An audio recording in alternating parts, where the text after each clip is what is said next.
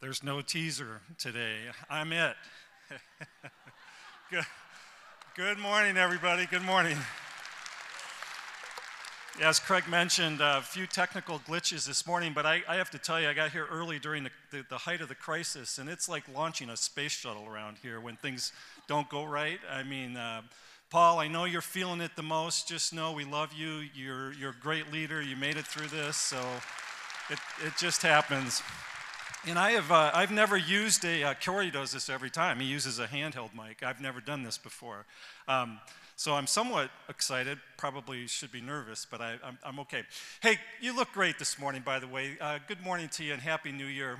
On behalf of my family, some of whom are here today, and just our whole community, we just are so grateful for this church and for you, and just thank you for being part of our service today. And I take it by your presence that you either... Did you stay all the way up till the ball dropped last night, or the Peach Bowl was over? Yeah, right? Yeah, I remembered a story briefly. When our kids were little, our oldest was 10, and we had a bunch of cousins in our orbit. You know, they're still in our orbit, but they're big now. And we had 7 little kids under the age of 10 at our house for New Year's, and they got it in their head that midnight came and there was something exciting that happened. Well, us parents, my brother and his sister, and his wife and my wife, we were exhausted. And so we played a little trick. We just went around and changed all the clocks. Is that bad? We thought, well, we'll just convince the kids that it's midnight's a lot sooner, around 9.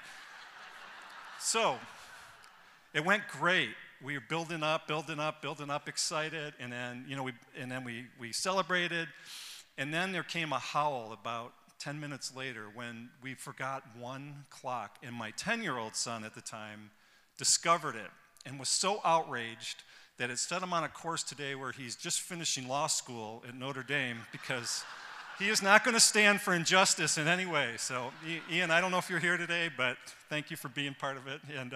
But we had a lot of fun with that, and we remembered it. But if you stayed up, thank you even more for being here this morning. That's why we moved the service a little bit later, just for your benefit. I went to bed at 9, just so you know.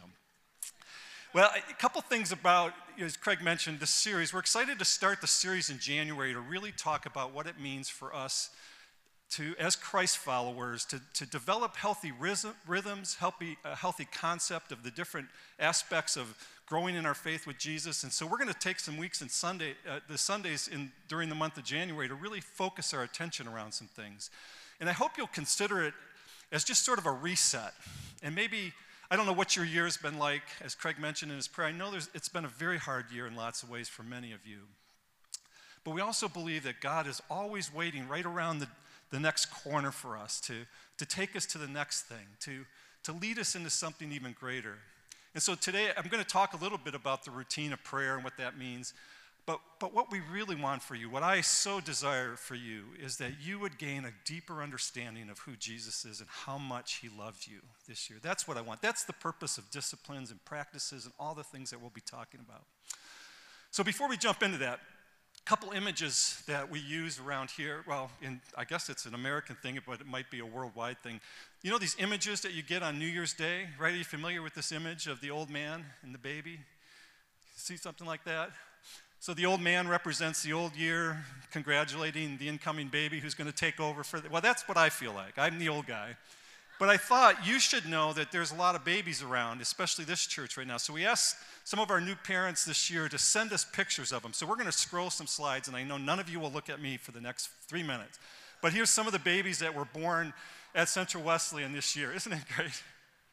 I want to watch these too. Oh, we're praying for her. Yep. How sweet. Oh. I love how creative parents are today. We didn't take enough pictures, honey. So just a handful, right? And as you're watching these, just know we have an amazing ministry that starts from the time babies are born. If you want to, parents, if you want to leave your kids with us for the time that you're worshiping, we desire from the time they're little all the way through the years that they're in your home, we want to partner with you to help kids grow up to know about Jesus. So we're super excited. And I'm excited to add, there's one that didn't make the picture list, but Nick and Jamie Walters, Nick is our middle school pastor, they welcomed Evangeline Joy into their family this on December 30th, right at 2 a.m. So, Nick, I don't know if you're watching, Jamie, but we love you guys, and we appreciate you so much. We're excited to meet Evangeline. And I was thinking about baby pictures, and we had an experience when we brought our youngest home. He was born at Holland Hospital, and he was born on Earth Day in 1996. And Holland Hospital, to commemorate Earth Day, they gave every newborn baby a little tiny tree seedling. Well, they gave it to me. He couldn't hold it, but it was a 6-inch tree seedling about this big, and you just grabbed him out of this bin, and it was sweet. But we took it seriously. Anna and I took it seriously, and so we just took a picture of him. Can we put that picture up? This is that tree seedling.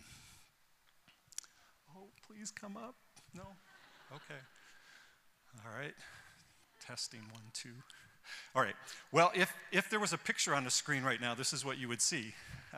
You'd see a boy holding his hand up, a young man, 26 years old, and behind him would be this huge evergreen tree that would just kind of framed him. And we took the picture this year, and it reminded me of spiritual growth, of how things sort of, yay, oh, that's him, that's my son, and that tree behind him is literally that seedling. Now, along the way, a couple things happened. We moved twice, so Ann and I packed up the tree carefully. Sometimes it was the last thing we remembered, and we slid back in and dug it up. I think the last time we moved it, it was maybe about 2 or 3 feet tall, and then we planted it, but we took special care. This was a special tree to us, and so we wanted to take a picture every year with them. We're not that together. So every 5 or 6 years, we would snap a picture of it. But here's what I know, is the early years that we obviously just planted the tree, we spent a lot of time caring. We were very aware of it, and we were very much aware of the need that it had to be helped. In other words, every gardener knows, every grower knows that things will grow by God's power. I mean, everything that grows we believe has got kind of God's power behind it. But a tree will grow, but it needs help. It needs cultivation. I'm kind of passionate about things like drip irrigation and fertilizer, and I love trees, by the way, and I could talk the rest of the time about trees. But we did spend time cultivating and participating in helping that tree grow. Then something just sort of happened over time. We didn't pay as much attention, but the tree did continue to grow, but it needed cultivation. It needed some help in order for it to prosper and to get off to a great start. Well, it's a great metaphor for raising kids. It's also an important metaphor for us to realize when it comes to our own spiritual growth. In other words, spiritual growth is not something, becoming aware of Jesus and God in your life is not something that is just a one and done. You know, you receive the gift of salvation, you confess sin, you turn your life to Jesus, and you think, I get to just rest until heaven comes. No, it was never intended for that. It was intended for us to participate. And Craig quoted Dallas Willard, one of my favorite authors. In fact, I'm indebted to Dallas Willard. He's a famous writer on topics of especially Christian spiritual practices. He quoted him a few weeks ago, and he said, the gospel is not opposed to effort. It's opposed to earning. In other words, if you feel like you got to do it, the gospel is not for that. But it's not opposed to the idea that we have to do some things in our lives, because left to our own, we will drift. And that's what I want to talk about in relation to prayer this morning. Well, we talked about 2 things. One is the ball dropping. We talked about the coming of the new year. Paul wrote to Pastor Timothy, and I don't know, guys, if we have the slides today, it's no problem, but I'll just read this to you. This is a quote that he wrote to a young pastor. The Apostle Paul wrote much of the New Testament. He was writing to a young pastor that he was apprenticing, and he wrote these words. He said, have nothing to do with godless myths and old wives' tales. And then he says this, train yourself to be godly. Train yourself. In other words, it will take something on your part, Timothy, as a young pastor. You have to train yourself.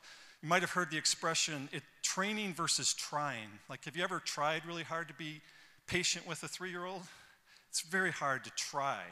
But training, progressively, making progress is a way that we can develop that in our lives. Now, one of the things that we also do this time of year, of course, and maybe you did this too, is resolutions. Anybody big on resolutions? Maybe coming to church all of this year is just, you're starting it today.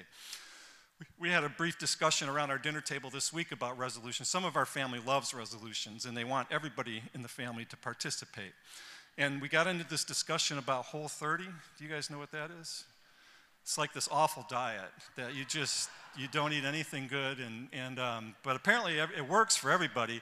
But I was being very pessimistic about it, and it almost went through, but we stopped it. So, but I don't know if you're a resolutions person. Here's what I'd like you to consider today. And I don't know if you sat and thought, I got to do better in my walk with Jesus this year, or I've got to do better in some of the things that I know are routines and should be part of my life. But I hope is that in 2023, a new vision will grow for you, that not just growing your time with the Lord, but seeing that as a means to an end. Here's the end. God loves you so much. God wants a relationship with you so much. He wants to be part of your everyday life. He wants you to know that he's with you and he's for you. He wants you to know that when you mess up, or if you've messed up, he forgives you and he accepts you.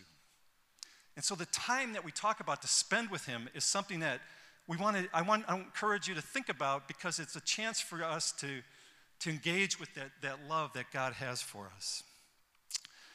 I'd like you to consider a question. I hesitated to ask it, but I'm going to ask it, because I know when I ask this question, there'll be an invisible wave of guilt that kind of flows through the room, because that happens to me when I hear it. How is your prayer life right now? Did you feel it? How is your prayer life right now?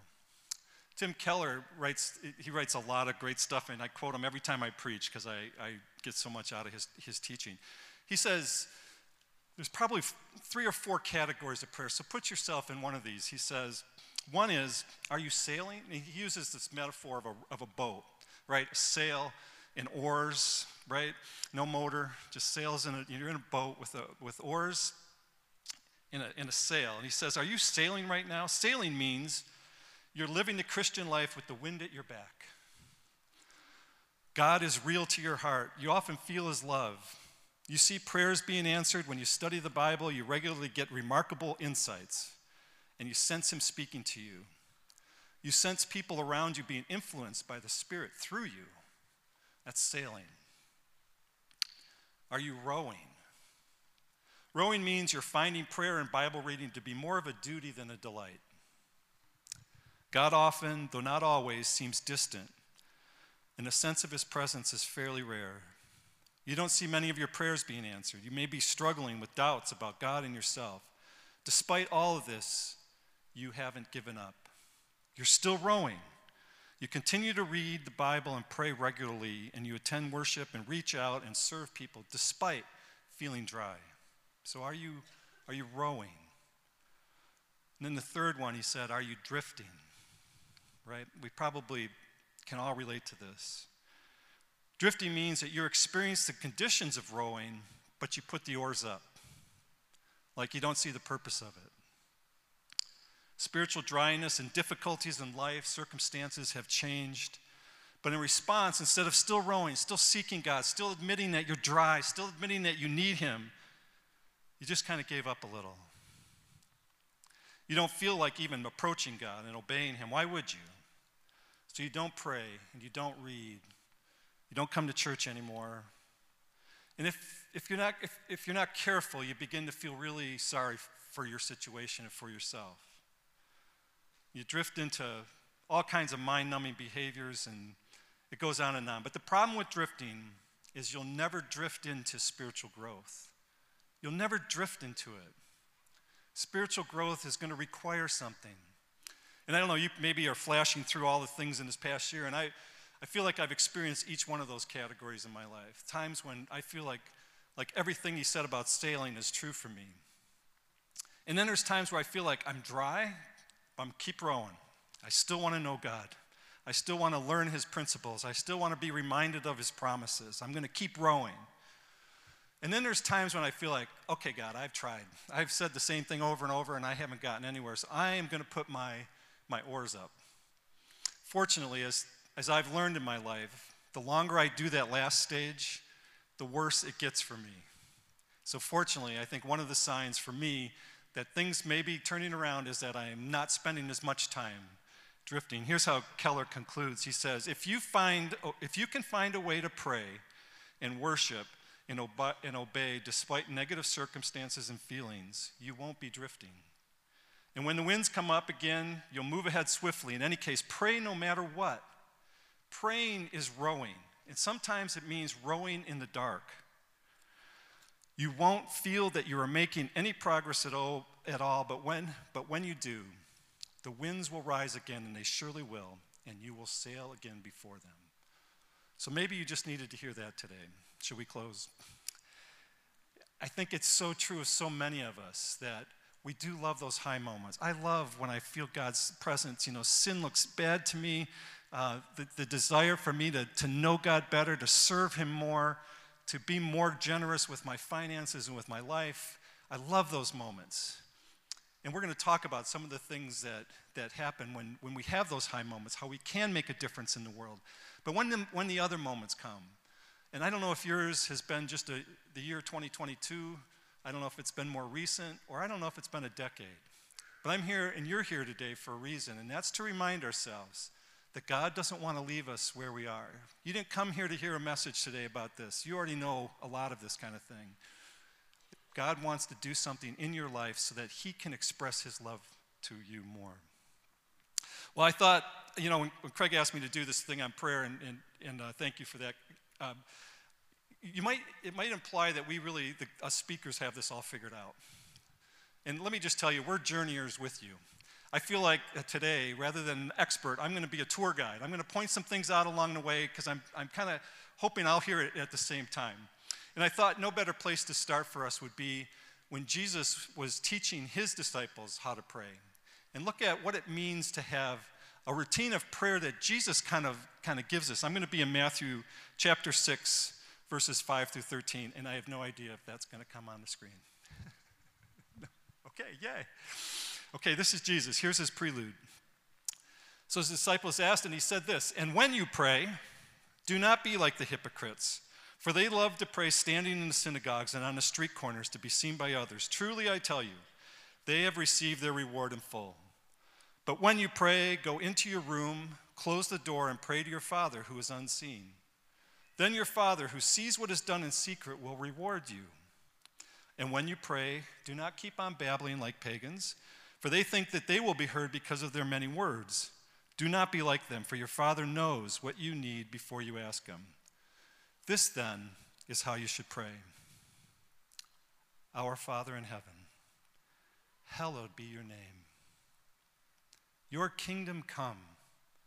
Your will be done on earth as it is in heaven. Give us today our daily bread. Forgive us our debts as we have forgiven those our debtors. And lead us not into temptation, but deliver us from the evil one." Now, one thing I've learned from this passage of Scripture, particularly the Lord's Prayer, that's commonly known as the Lord's Prayer, is that there is a universe packed into these few verses, and we're only going to touch on a couple of them today. But here's the first thing I'd like to just point out as your tour guide. When Jesus gives his little preamble, and I don't know if you guys can put that back up, but he says, he's assuming that you have a personal prayer life. Did you notice that? 3 times he says, when you pray, when you pray, when you pray. He's assuming that part of your rhythm, your routine, is to have a personal prayer life. And he assumes that you're going to do it in private. He assumes that you're going to go, he refers to the room, right, in a first century context, referring to an inner room in a house that has no windows, maybe where things are stored, cool, dry. You go into the quietest place that you can find so that nothing can distract you from the moments. And I love Archbishop William Temple says this about the solitude piece. So first of all, he assumes that you will pray. Secondly, he assumes that there's a solitude component or a needed solitude component. Archbishop William Temple says this, that your religion is what you do with your solitude. I think I said that right. Let me read it again. Your religion is what you do with your solitude. And I was wondering, I've been noticing, I'm not looking at you in particular, but I've been noticing, in my life, even when I go out to dinner with my family, I find when the conversation doesn't involve me, I can't help but go, okay, who just texted me real quick?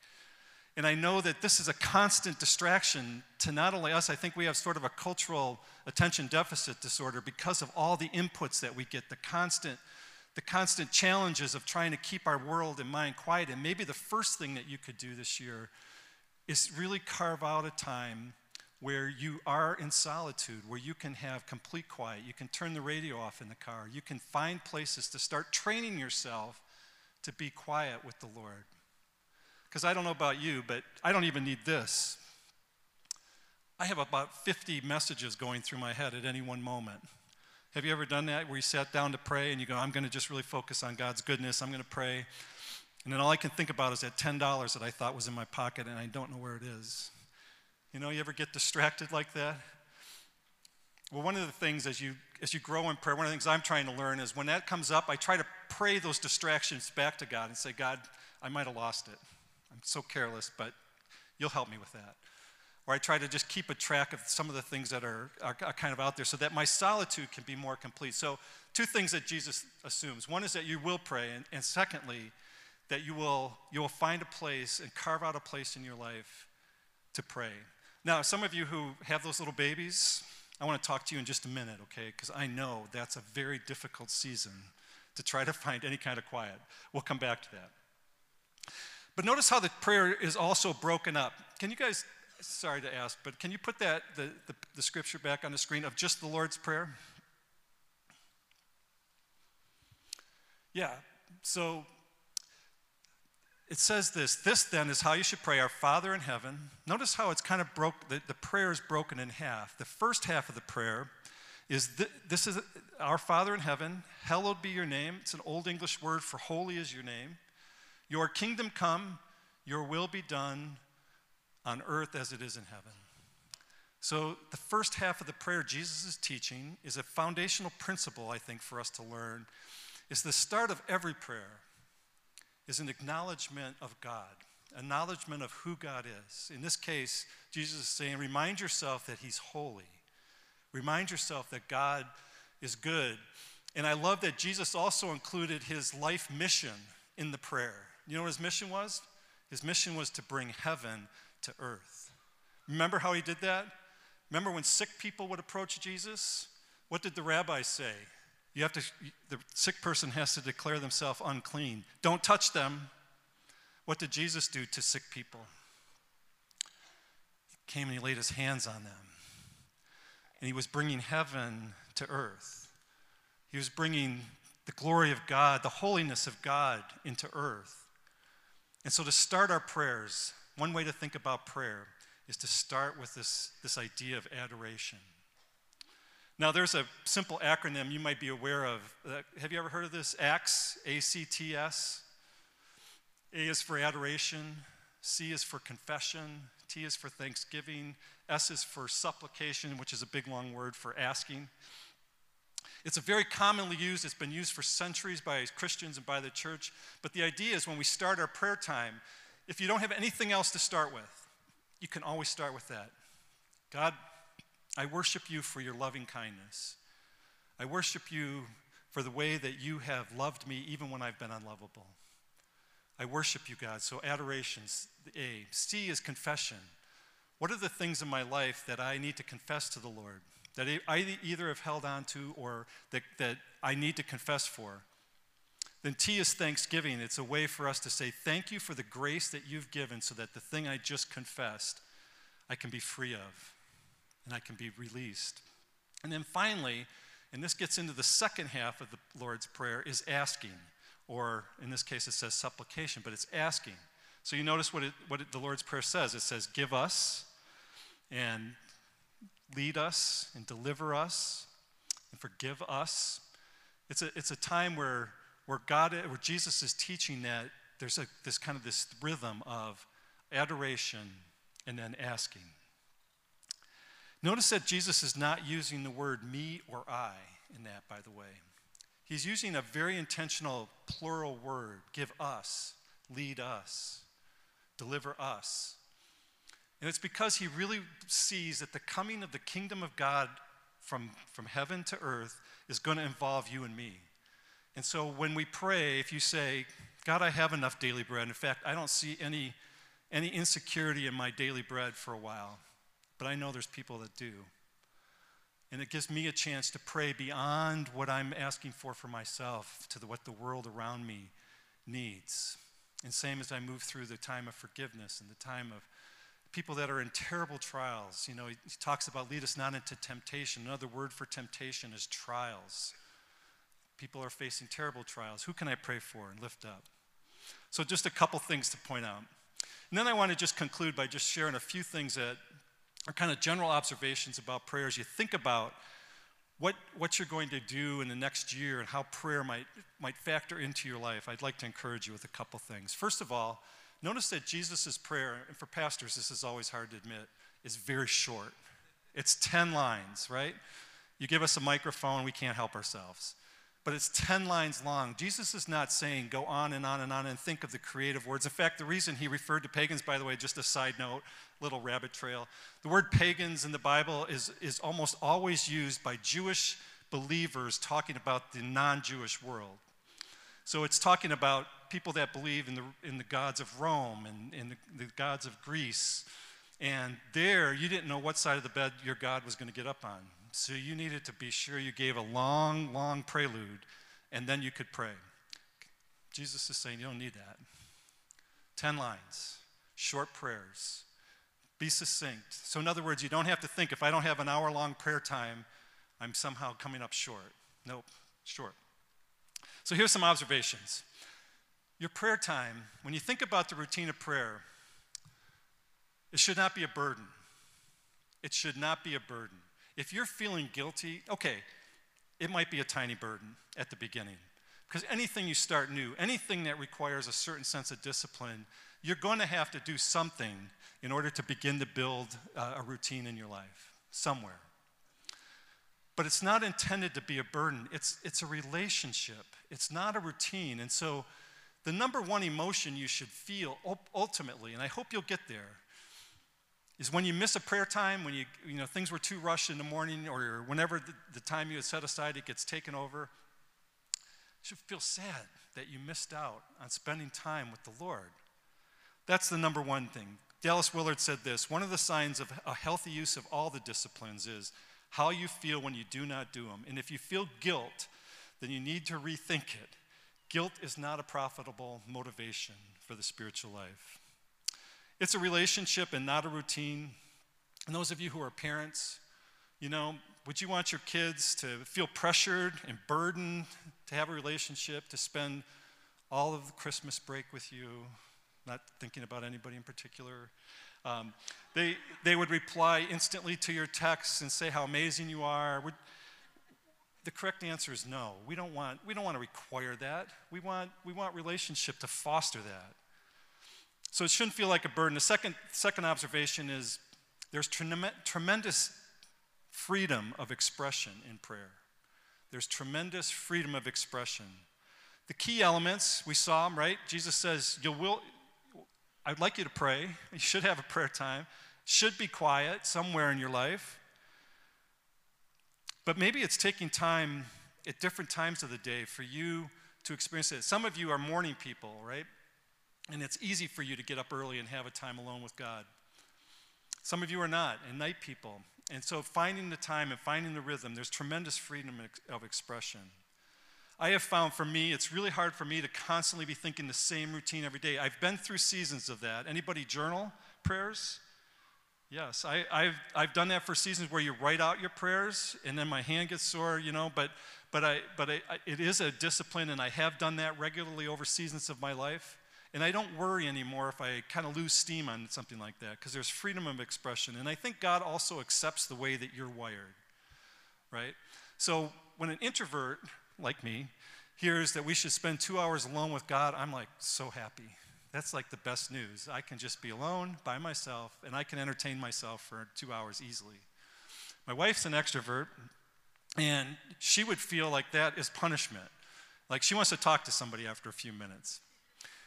So whether you're introverted or extroverted, like I said, a morning person or an evening person, God knows how you're wired, and God wants you to express it within the way he's made you. And finally, a couple other quick observations. There are different seasons of life, and one routine probably won't cover all of them. So here's a shout out to you young parents. I remember those days. You even try to go to the bathroom and you see these little fingers under the door, right? Never have a quiet moment. I want you to be free. I want you to have, as if you need my permission, I want you to feel free to have your quiet time during nap time or during a short stroller push or in the car somewhere where the baby sleeps. Think of your time. It doesn't have to be with your Bible open next to a window every morning with a cup of coffee, because you probably are not going to have that for a while. And then maybe it'll come back someday. But anyway, one routine probably won't last you your whole life. And then a couple last things. One is just be aware that peaks and valleys are inevitable. There will be times when you feel on top of the world with God. And there will be times when the rowing is going to kick in.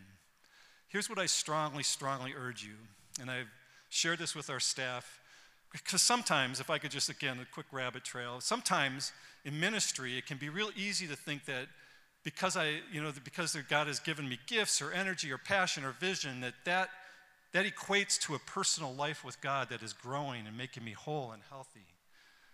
But if I'm not cultivating that life with God internally, if I'm not thinking about my character, the fruit of the Spirit in my life, then suddenly it becomes hollow, and we can do all this activity, and God can even use all those gifts and passions and vision, but we become hollowed out. And so I so strongly to urge you that the idea of personally and taking time to pray and developing this relationship with God is something that will strengthen your love for others, your love for God, and your inner core. Let me just say one last thing. I hesitated to do that. Maybe I don't have time. Next time I come back, I'm going to share with you kind of an idea for how to do prayer. Okay? A couple other ideas. If you need some creative ideas, pray the Psalms. Pick up a Bible, and I encourage you to get a companion book. I just find that sometimes there's challenging sections in the Psalms, but a companion book like a book by Eugene Peterson called Answering God, or Tim Keller's got a fabulous devotional called The Songs of Jesus. You could follow along and just pray the Psalms through. That was the prayer book of Jesus. That's what Jesus prayed regularly. That might be a way to do it. I would like to encourage you, if you've had just a morning time, is to begin to think about that God wants to relate to you all day long. So maybe when you come to lunch or some break time in your life, instead of checking the news right away or the scores or who got traded or all the stuff I do,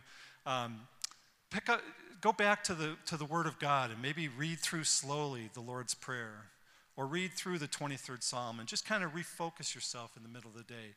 One discipline I'm really trying, and I'm 50% successful, is evening prayer before I go to bed, before I go to sleep. Have a time of quiet just by myself in order to kind of recenter. And as Psalm 4 says, I lay my request before you so that I can sleep in peace. I encourage you to think about that. I want to conclude, and the band's going to lead us here. The goal of spiritual practices and routines like prayer and rest, and restraint, resilience, the things we'll talk about, is to know Jesus better and for you to feel his presence. I so want that for you. As we shape our lives according to his will and his mercy, you'll see the kingdom of God come into this world because he's still on the move. He is still healing. He is still bringing hope. And we have a chance to recognize that. So as we conclude, as you kind of launch yourself into 2023, we'd like to sort of close with this song as both a sense of meditation, like will these truths that we sing about right now be real in our lives? We're going to ask for that. But also that it be a time for us to begin to think about what God might have for us on the other end of 2023. And the start is to begin to think about how I might engage with him in prayer and in Bible study. Thanks for your attention today. It's going to be a great series. We hope to see you on all the Sundays in January. Thanks.